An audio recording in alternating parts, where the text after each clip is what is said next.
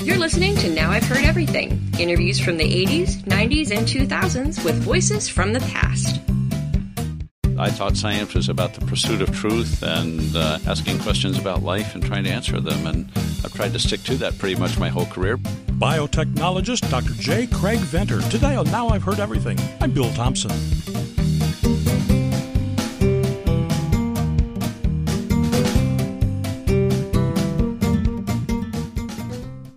So can a guy who just barely graduated from high school go on to become one of the 100 most influential people in the world?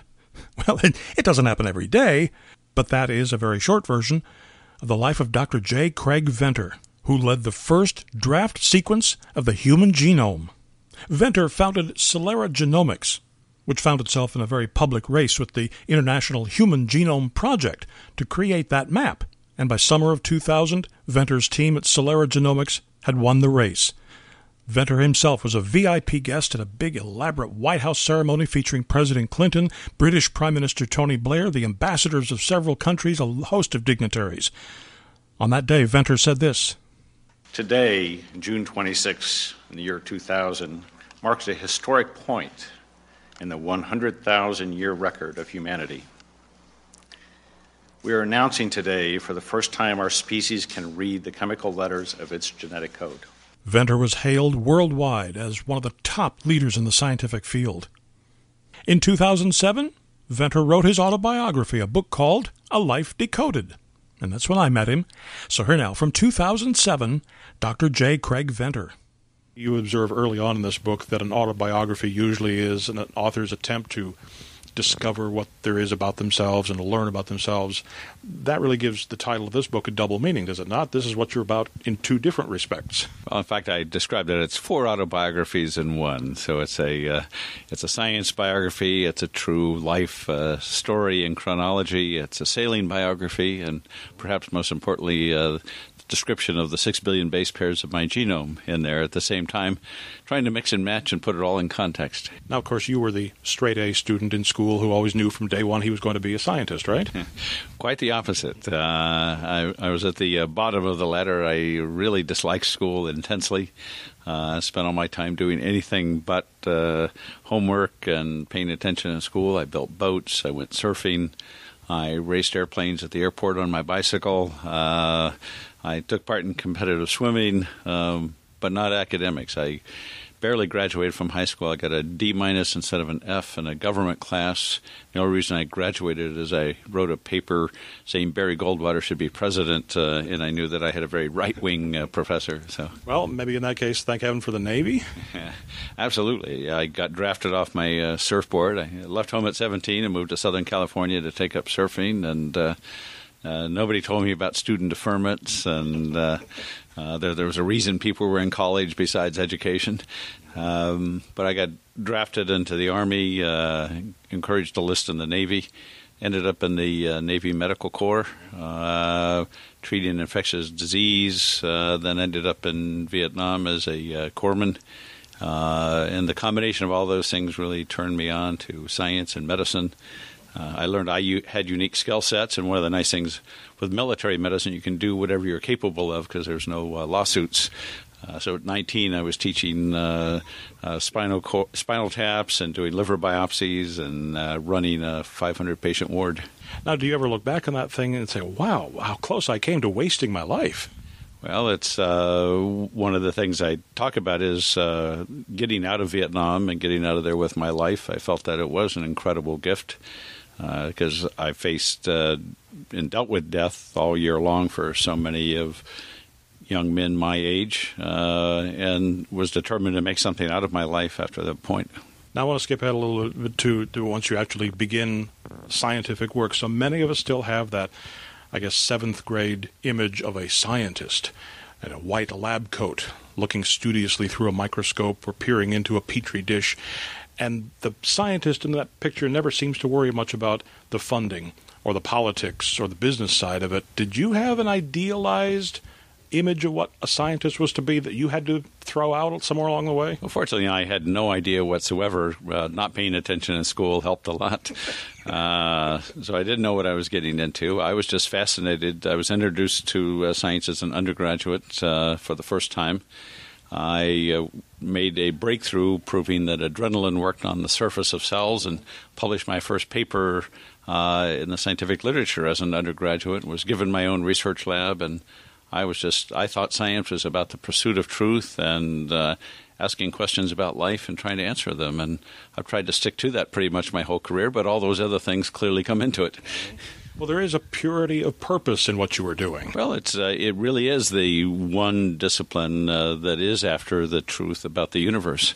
And with biology, that's a lot more complicated and but also a lot more exciting. I mean, I've been able to take part in some of the most exciting scientific discoveries with my teams over the last couple decades. Well, some of the most significant projects probably in the history of mankind. Well, I won't go that far. Fortunately, my critics go that far. But but I think it is important to read the genetic code. This September, we published the first complete human genome sequence, and now we can see how different we are. We're 1 to 2% different as individuals. That's pretty exciting as we try to look how to prevent disease, understand evolution. It's an exciting time. After this short break, Dr. Venter, is it nature or is it nurture?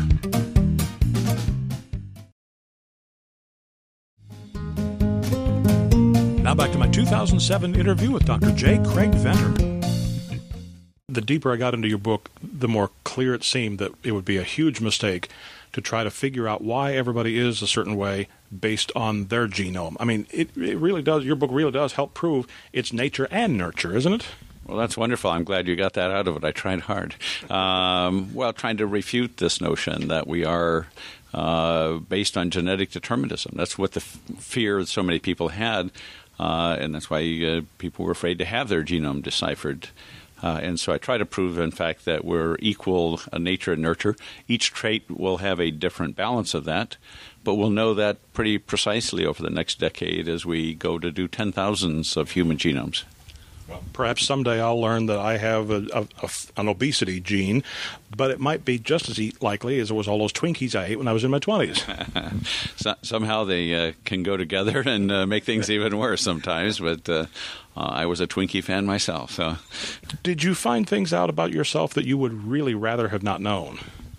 Not really. I think it's all fascinating because, in fact, even risk genes and changes that give us risk for certain diseases, I don't view them as a absolute that means I'm going to get those diseases. So while I have a risk for cardiovascular disease and Alzheimer's disease, it certainly makes me more aware of those things, but it gives us, I view them as opportunities.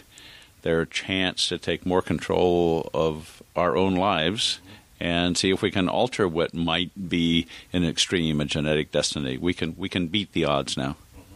Well, when you talk about what people fear from the work that you've done, is there also a fear that someday they'll hold out the promise of a cure for some horrible disease or some prevention for some horrible disease, but only if you got $25,000 for it?